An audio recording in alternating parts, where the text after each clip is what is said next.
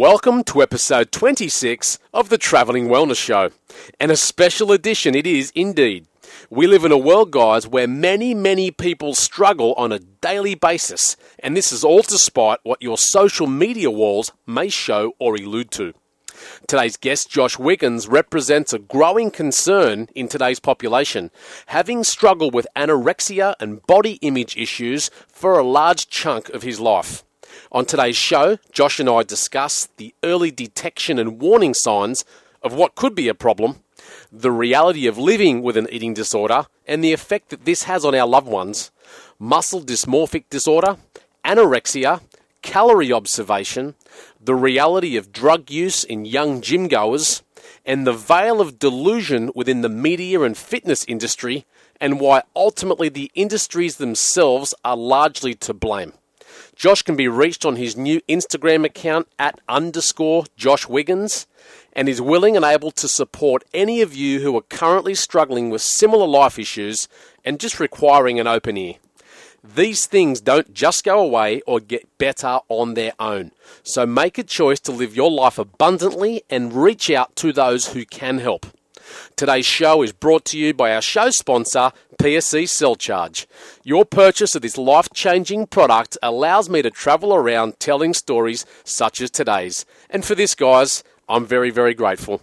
Thanks to all those who email me with feedback on how Cell Charge is changing the ways they look and feel. And even though I don't always have time to respond to everyone, please know that I read all feedback and love that Cell Charge is affecting so many lives in a positive way. Please enjoy today's show. I'll see you guys on the other side. Cheers.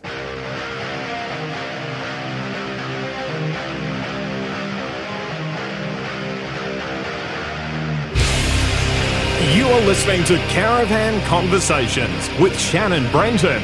If this is your first time listening, then thanks for coming. Caravan Conversations is proudly produced by PSE Supplements and explores general health, nutrition and lifestyle with one of Australia's most experienced clinicians. Now, let's get into the show. All right, we're rolling. Welcome everyone to Caravan Conversations. I'm Shannon Brenton, your host and owner of PSC Supplements. And today I've got a really good old buddy of mine with me. I'm up here in Burleigh on Queensland's Gold Coast, and I've got a story that I know many people will get a lot from.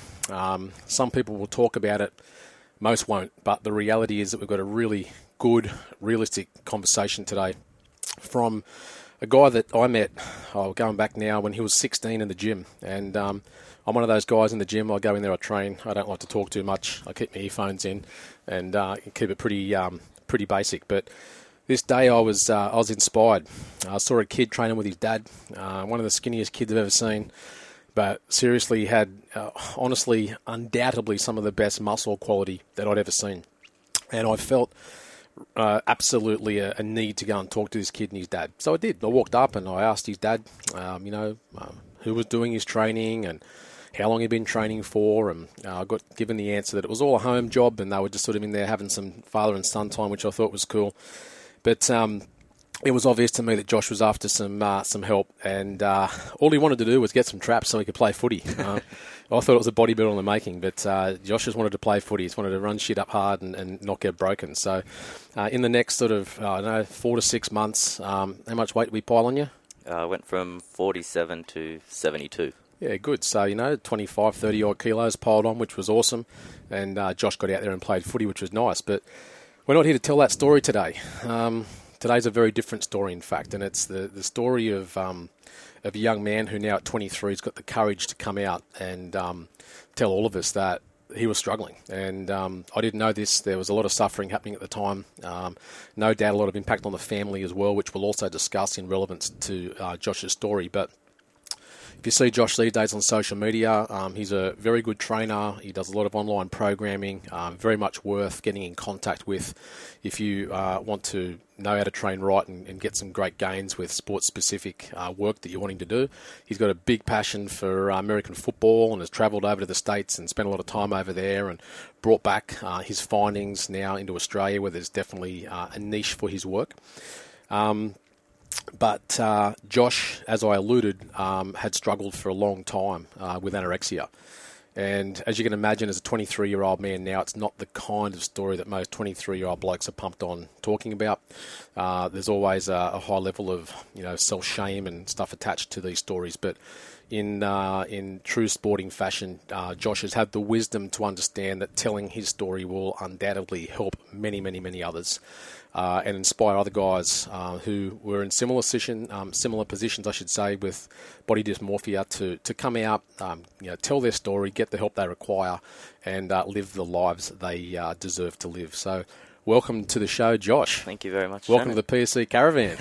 Love it. So we're all bunkered down with the aircon on. You guys shouldn't get anything but great audio today. So what we'll do, Josh, is go back to that time in the gym, I saw you flying 22 kilo dumbbells, and you had the world's smallest frame, 47 kilos. A lot of guys struggle to fly 22 kilos anyway, which was the reason I intervened, because I knew you'd probably break something in the in the process of trying to put on some muscle. But you were struggling then.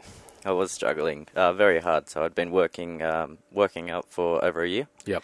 And just going backwards. So I think I started working out at 55 kilos and went down to 47.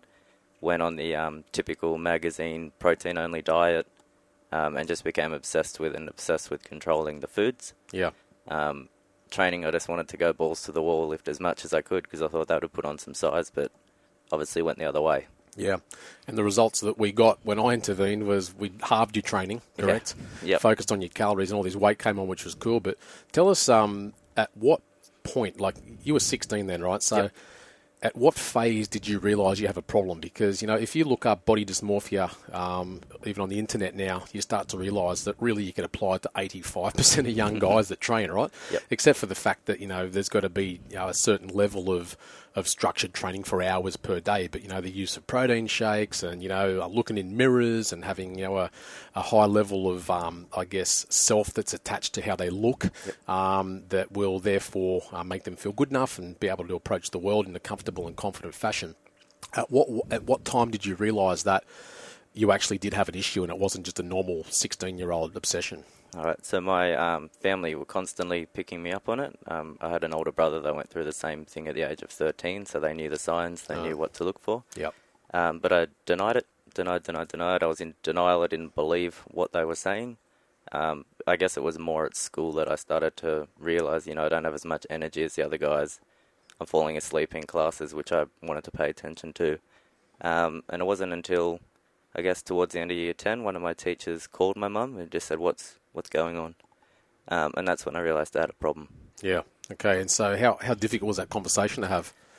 It was probably one of the most difficult conversations in my life. I never, like to hurt anyone or see anyone upset, but my mum was just in tears and, shouting at me and, you idiot, how could you do this to yourself? And she wasn't angry at me. I guess she was more disappointed that she hadn't done something about it sooner. Yeah, and poor mum was also living in the memory of what had happened with your bro as well. Exactly. So very hard for her, and I wish to this day that I'd never put myself through that and put my family through that, but I guess I had no control over it at the time. No control over being in control of the food. Which is hard, right? Yeah. Being in control makes us feel safe, which is a fundamental foundation of what we seek as people, let alone young boys. Totally. So how did life change for you from that point where you sort of put your hand up and said, yep, I've got issues? All right, so we actually went down to a hospital in Newtown to have a meeting, I guess, with a psychologist about dysmorphia. I went into the office and lied my way through the entire conversation. As anyone with dysmorphia would. Yep. I had already researched, I guess, all of the symptoms. Yeah. Didn't admit to any of those symptoms in the conversation, so I guess I tricked the psychologist into saying, like, I'm fine and this is more of a stress-related thing. I guess she actually thought that my mum was more stressed than me being sick, so she thought the issue was with my mother, but that wasn't the case. I was just a good liar at the time. But I made it a mission to improve myself. I didn't want to do it in the hospital. I saw my brother go through that whole process. I'm scared of needles, so I didn't want any of that More to sort the of point. Thing. Yeah. So yeah, basically I made a deal with my mum. She banned me from any form of exercise, any gym. And every Wednesday morning, 7 o'clock, first thing upon waking, we had to weigh me.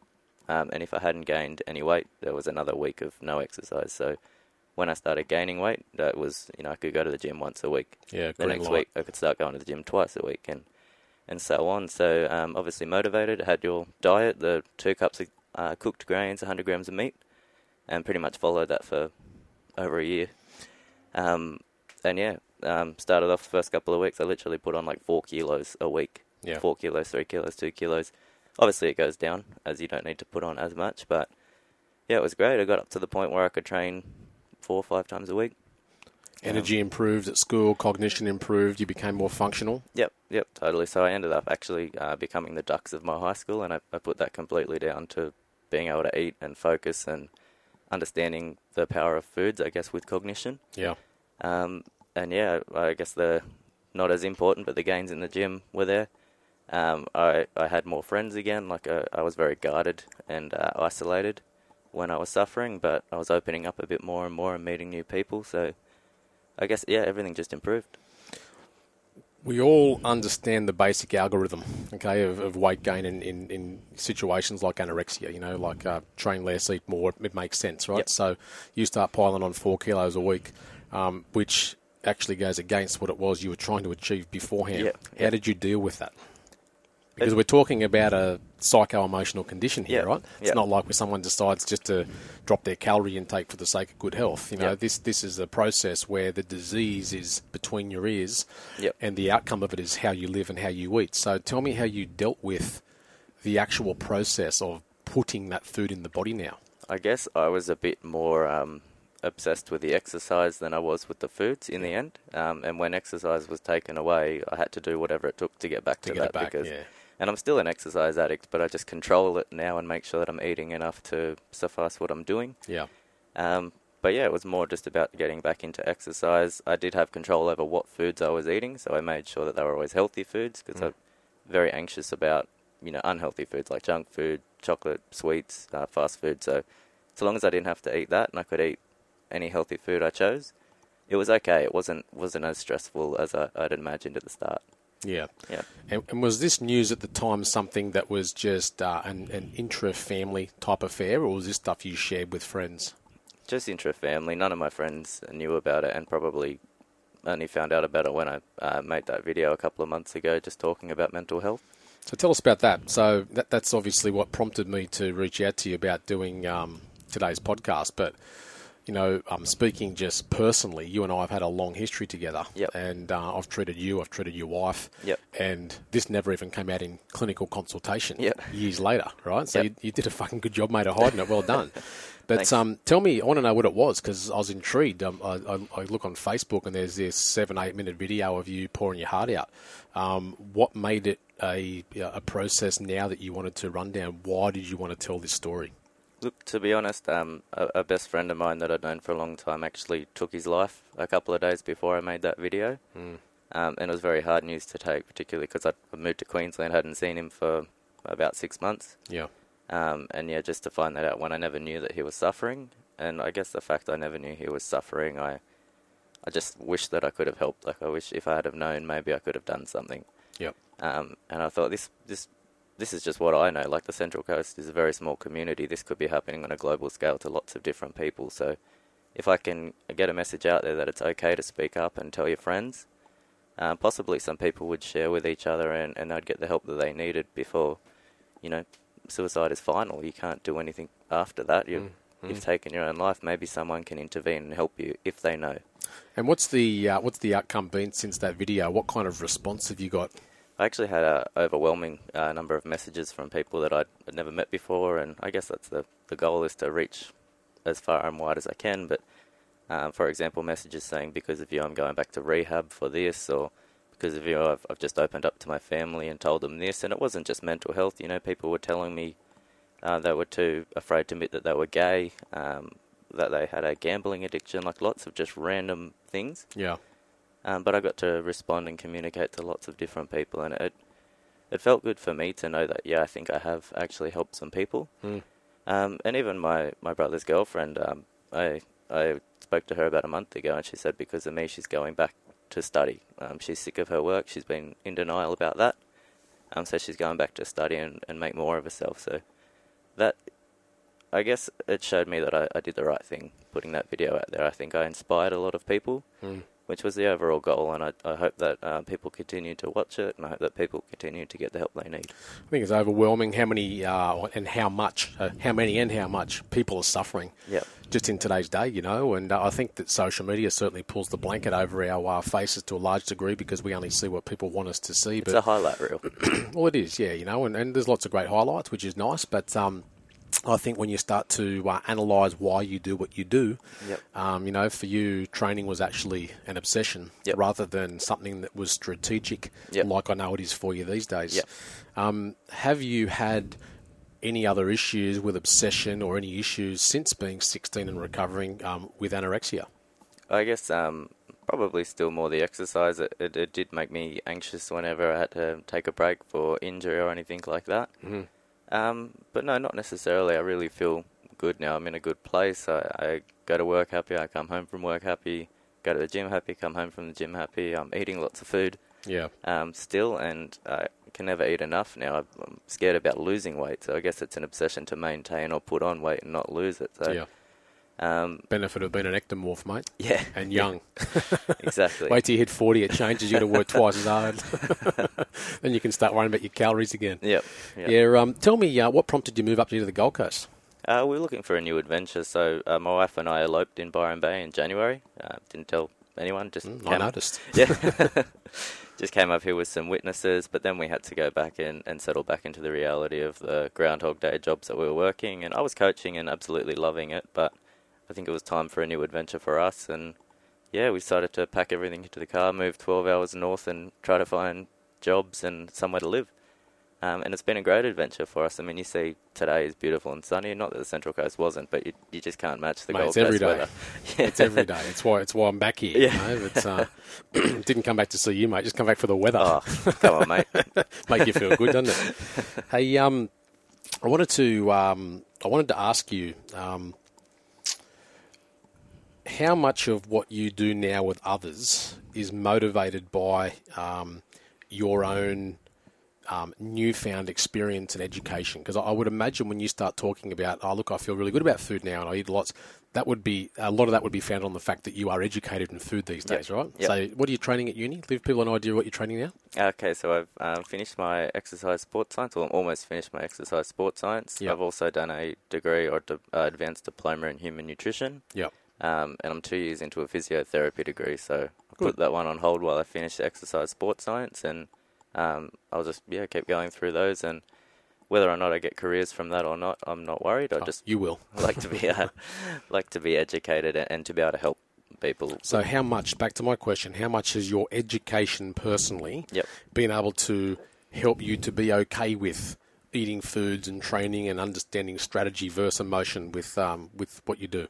100%. Like if I wasn't educated, I'd probably still be obsessive about the things that I didn't know. But now that I understand what's going on, I do my best to follow what I've learned and to follow what I preach to other people. For example, I don't know how many calories a day I would have been eating back when I was 16, but probably less than 1,000.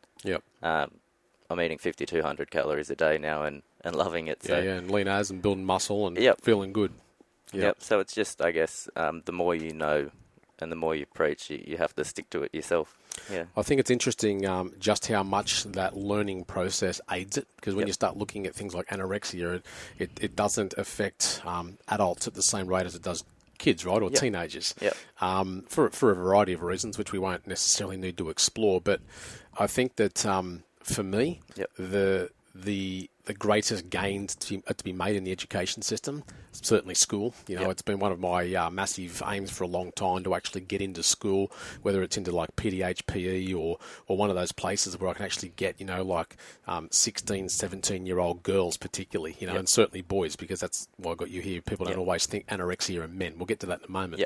But I think that to get in there and actually teach people strategy around food, strategy seems to dissolve emotion. It tends to take away that ignorance, which makes us make obviously ignorant decisions about what we do, what we eat, etc., etc. Where are your thoughts on that as far as educating the young? I think it's absolutely crucial. I didn't receive much of an education in terms of food and I guess strategic eating, and I guess the 16-year-olds don't need to worry too much about the strategic eating, but at least understanding what foods can do do what for the body and what are important and what we must, what's essential, what we must eat.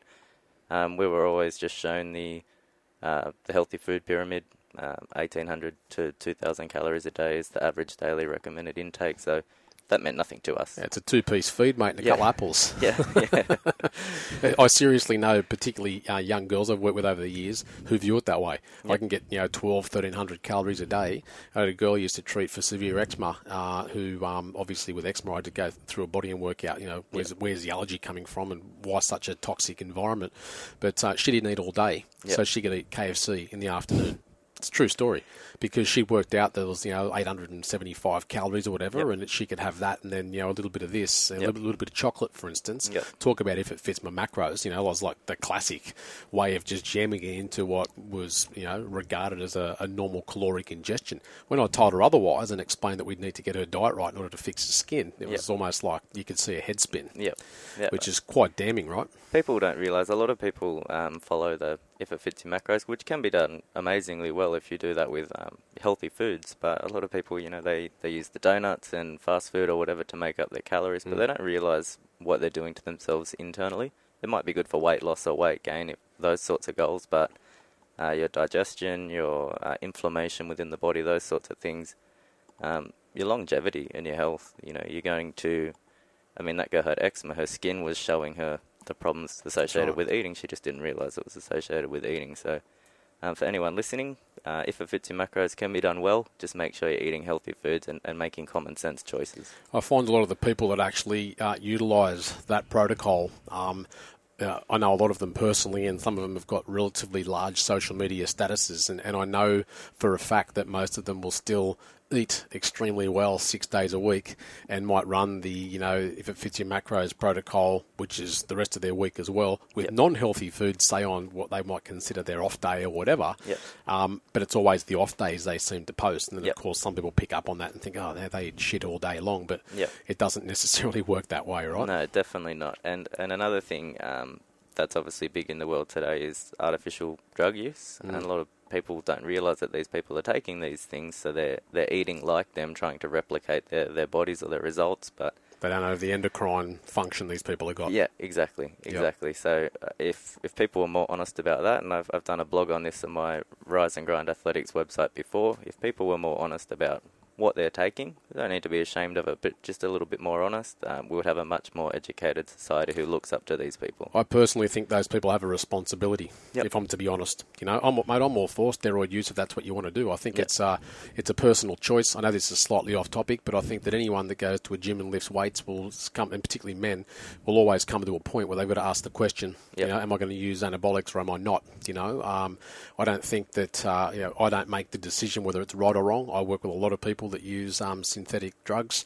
I'm all right with that. I just need to know about it so I can structure things accordingly for them.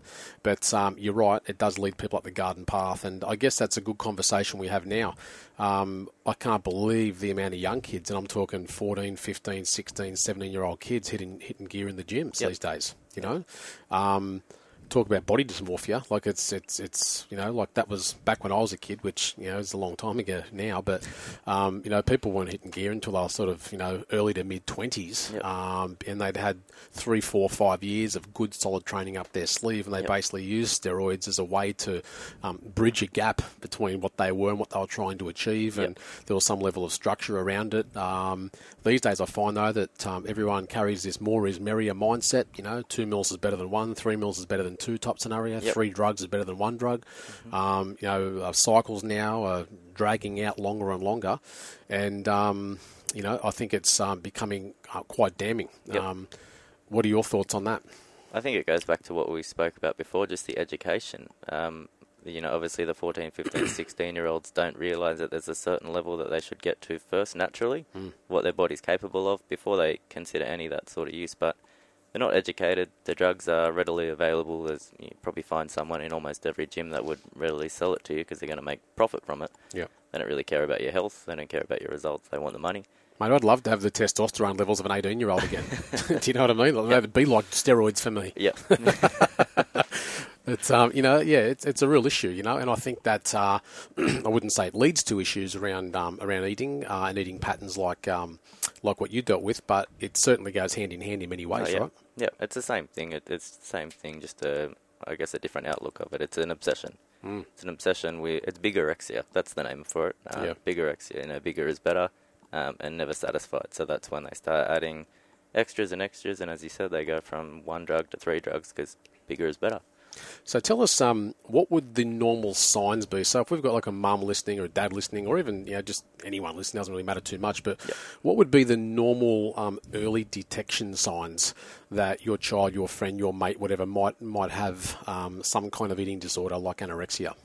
For me, it was I tried to eat in private.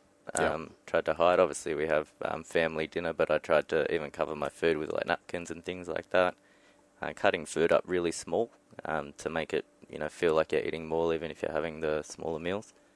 And I guess for friends at school, I threw a lot of my lunches in the bin and no one noticed. But if you see someone doing that, just maybe ask them the question, are they okay? I guess I was mostly anxious and hidden when it came to food intake.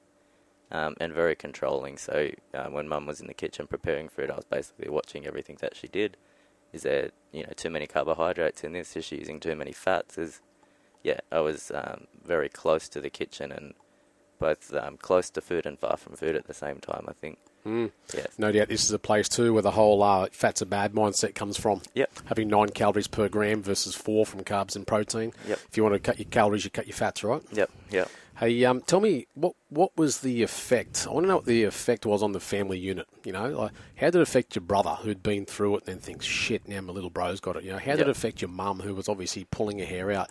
What did dad do? Like, how as a family do you deal with this, and what was the impact on the family unit as a whole? So my older brother, firstly was, I guess he was trying to be more of a coach, a life coach or a health coach. So he was, telling me, come on, mate, you got to eat this. One of his quotes was, "If you don't eat, you don't shit. And if you don't shit, you die." So something that he told me quite a lot. What a champion! That's a good one. Very basic, but true. It's true. My other brother, very much the same, trying to be more of the health coach. So they weren't really stressing out. They were just saying, "Hey, why don't you do this?" They were making, friendly brotherly suggestions. Whereas my mum was just a, stress head. She would lose it at me, yell at me for not eating. Very emotional. Get emotional all the time. It used to make me feel horrible. Like I'd wake up in the morning and she'd say, "I didn't sleep all night. I was up all night worrying," that sort of thing. So very stressful for her. My stepdad was very much the same as my brothers. He's like, "Come on," didn't understand. Like, "Come on, just eat. Like, why can't you just eat this? What's wrong with you?" Yeah, exactly. Whereas, I didn't live with my dad, but I still visited my dad every weekend or second weekend.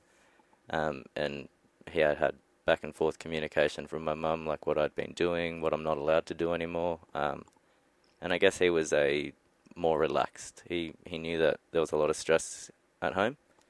So he wanted to try to take that away and just subtly add foods to my plate, and it was working. I think his approach was a bit better for me, and that's why we started, going to the gym together and stuff, because he was, come on, mate, just eat a little bit more, but it's different coming from him than it is from my brothers. So I did listen to that approach, whereas the stressed and anxious and emotional approach from my mother wasn't helping me. It made me a bit more anxious, and it's not her fault. She's been through it before. She did emotional what she could. time. Exactly. So lots of different things to deal with at the different houses.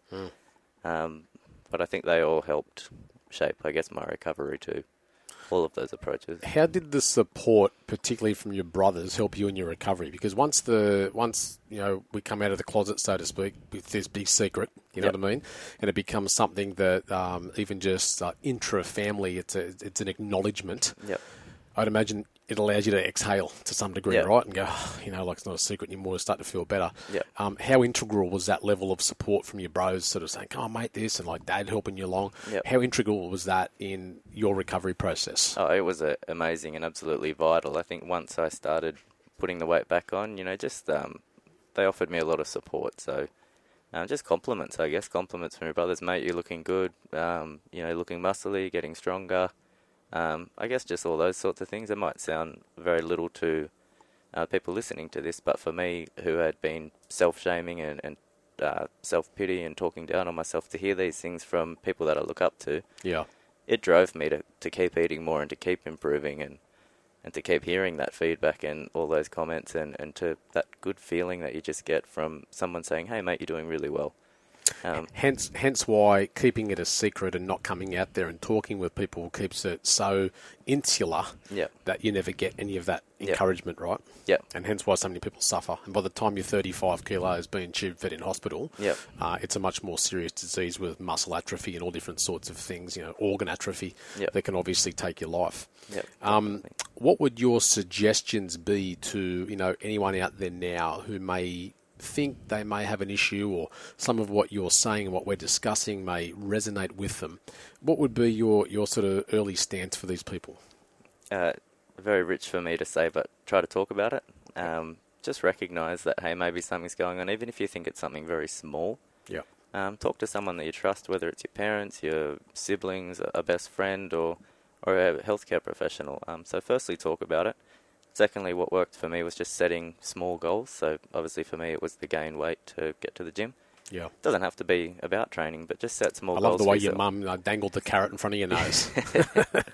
It she might have been anxious about it, but you're not going to the gym unless you eat more food. All right, I'll eat more food. Yeah, no, it definitely worked. So yeah, just set little goals for yourself, even if no one knows about those goals, because it's a little milestone for yourself every time you can tick one off. So for someone with anorexia, if it's you ate a piece of bread today, it's probably a poor food choice example, but you ate something today that you wouldn't have eaten when you were suffering. That's amazing. Like, well done. That's a milestone. So talk to people, set little goals, and recognise that you have the problem.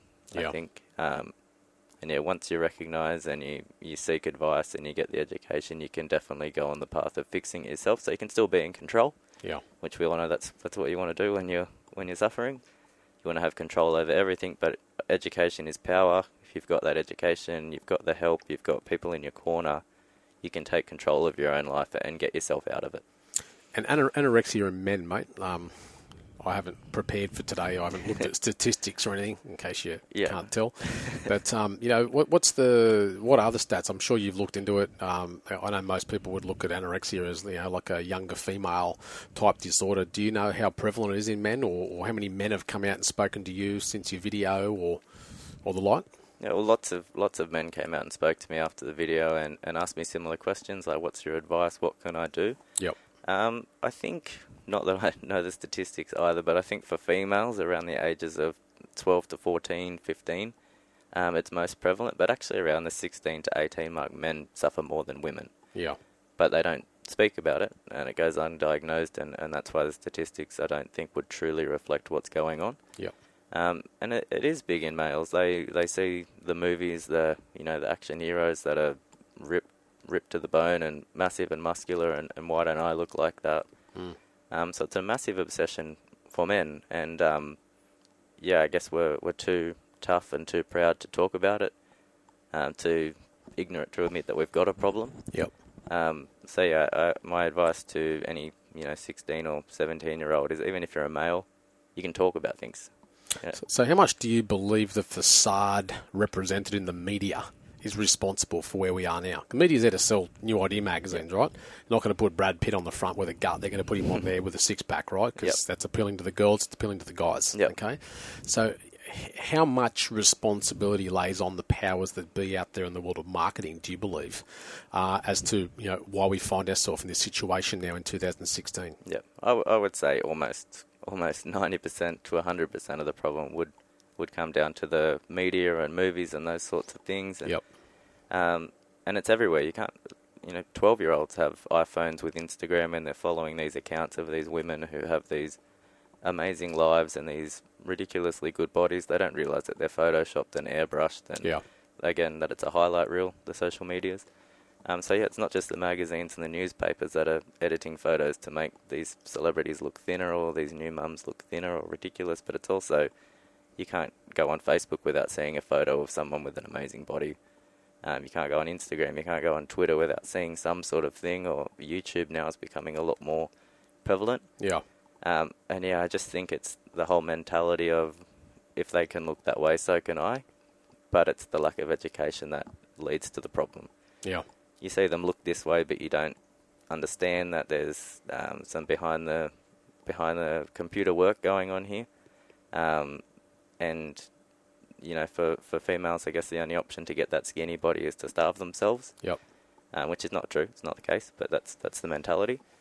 And for men, to look like Arnold Schwarzenegger and those sorts of guys, it's got to go into the gym 6 hours a day, eat protein only, and if that doesn't work, I'll take some synthetic drugs or something like that. So I think the whole image and trying to replicate the image is a major reason why we have a problem. Yeah. And I don't think the media will ever stop publishing those sorts of photos. I think it's funny, though, that the reality you just pointed out then, you get these young guys that'll starve themselves to try to look like someone who's doing the opposite of them, hence the lack of education, right? Yep. So whether that person's taking steroids or not is kind of by the point, but they're in there, they're deadlifting, they're squatting, they're benching, they're military pressing, so they're doing big compound movements, they're eating enough protein at least to saturate some sort of likelihood of protein synthesis. They're eating enough fats because they're mindful of the fact that fats are vital for hormonal synthesis and the like. So you often find that a lot of these people that have got the desirable bodies actually have the information as well. And they've got there through that point, and the people that are following them are those that actually don't have the information and make ignorant decisions thinking that it's the right thing to do, right? Yeah, exactly. Yeah, well, I'd like to, dedicate this podcast then to a shout out to the people out there who have a voice in social media. You're one of them, and you're obviously making a splash now, which is great, but the guys out there that have got the rigs, that have got the big followings on social media and whatnot, I think owe it to, society to tell the correct story. Do you know what I mean? And let it be known what they do. And you know what? I've got mates that use steroids. It's reality. It's good. I don't mind. But it's funny that like my closest mates, they're open about it. Do you know what I mean? Like, use a bit of this, use a bit of that. They'll tell you about it. They'll even tell people, like how to source the stuff if they need. Not naming names, of course. But my point is, it's a realistic view of why I look.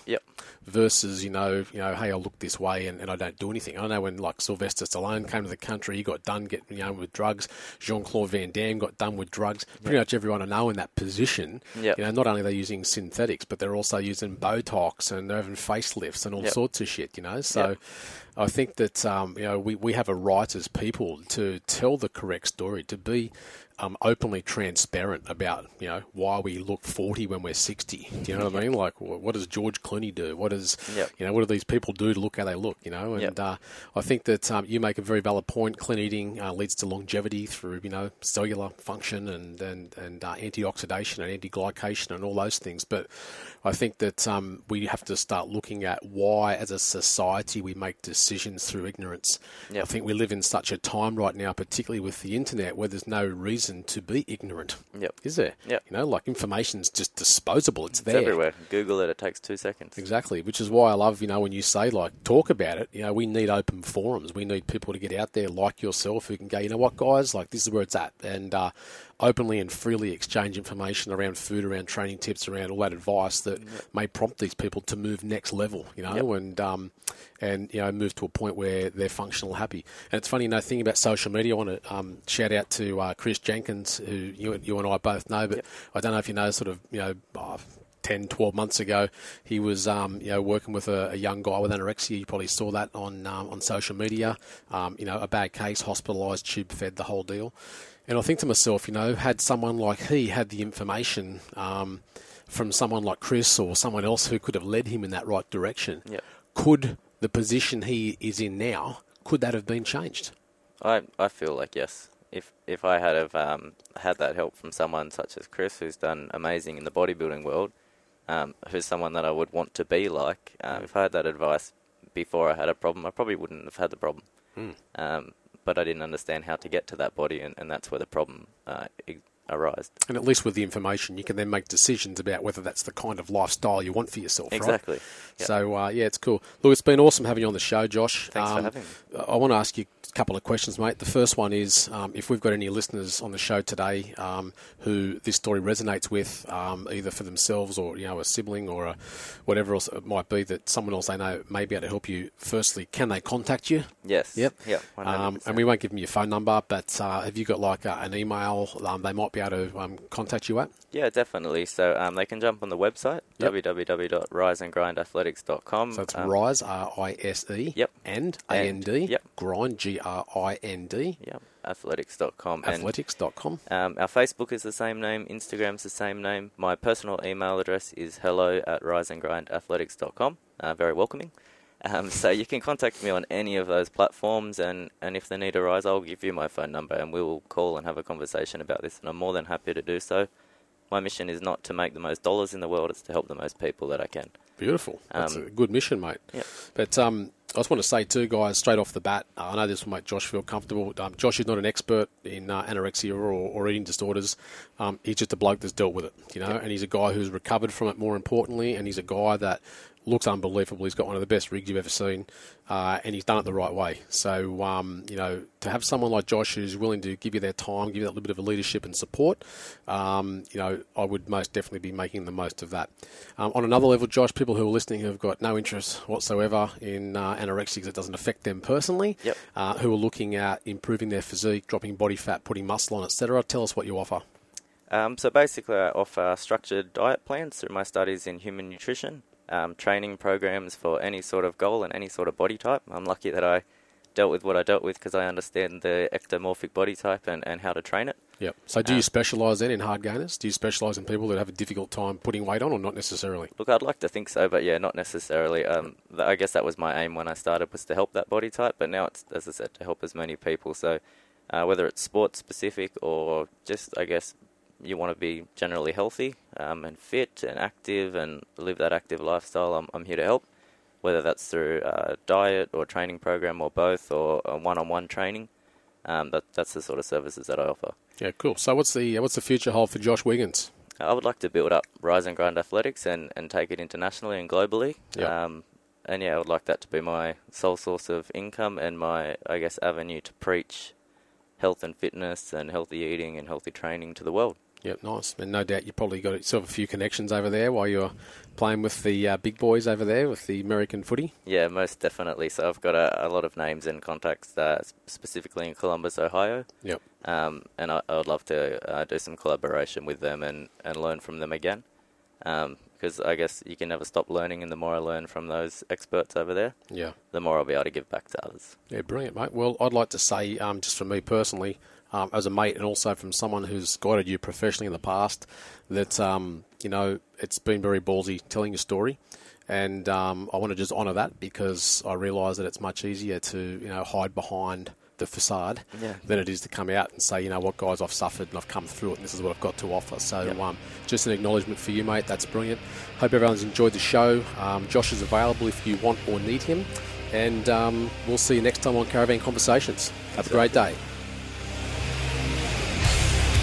Thank you for listening to this episode of Caravan Conversations, proudly produced by PSE Supplements. To see more about the podcast, including notes from the episode, please visit caravanconversations.com.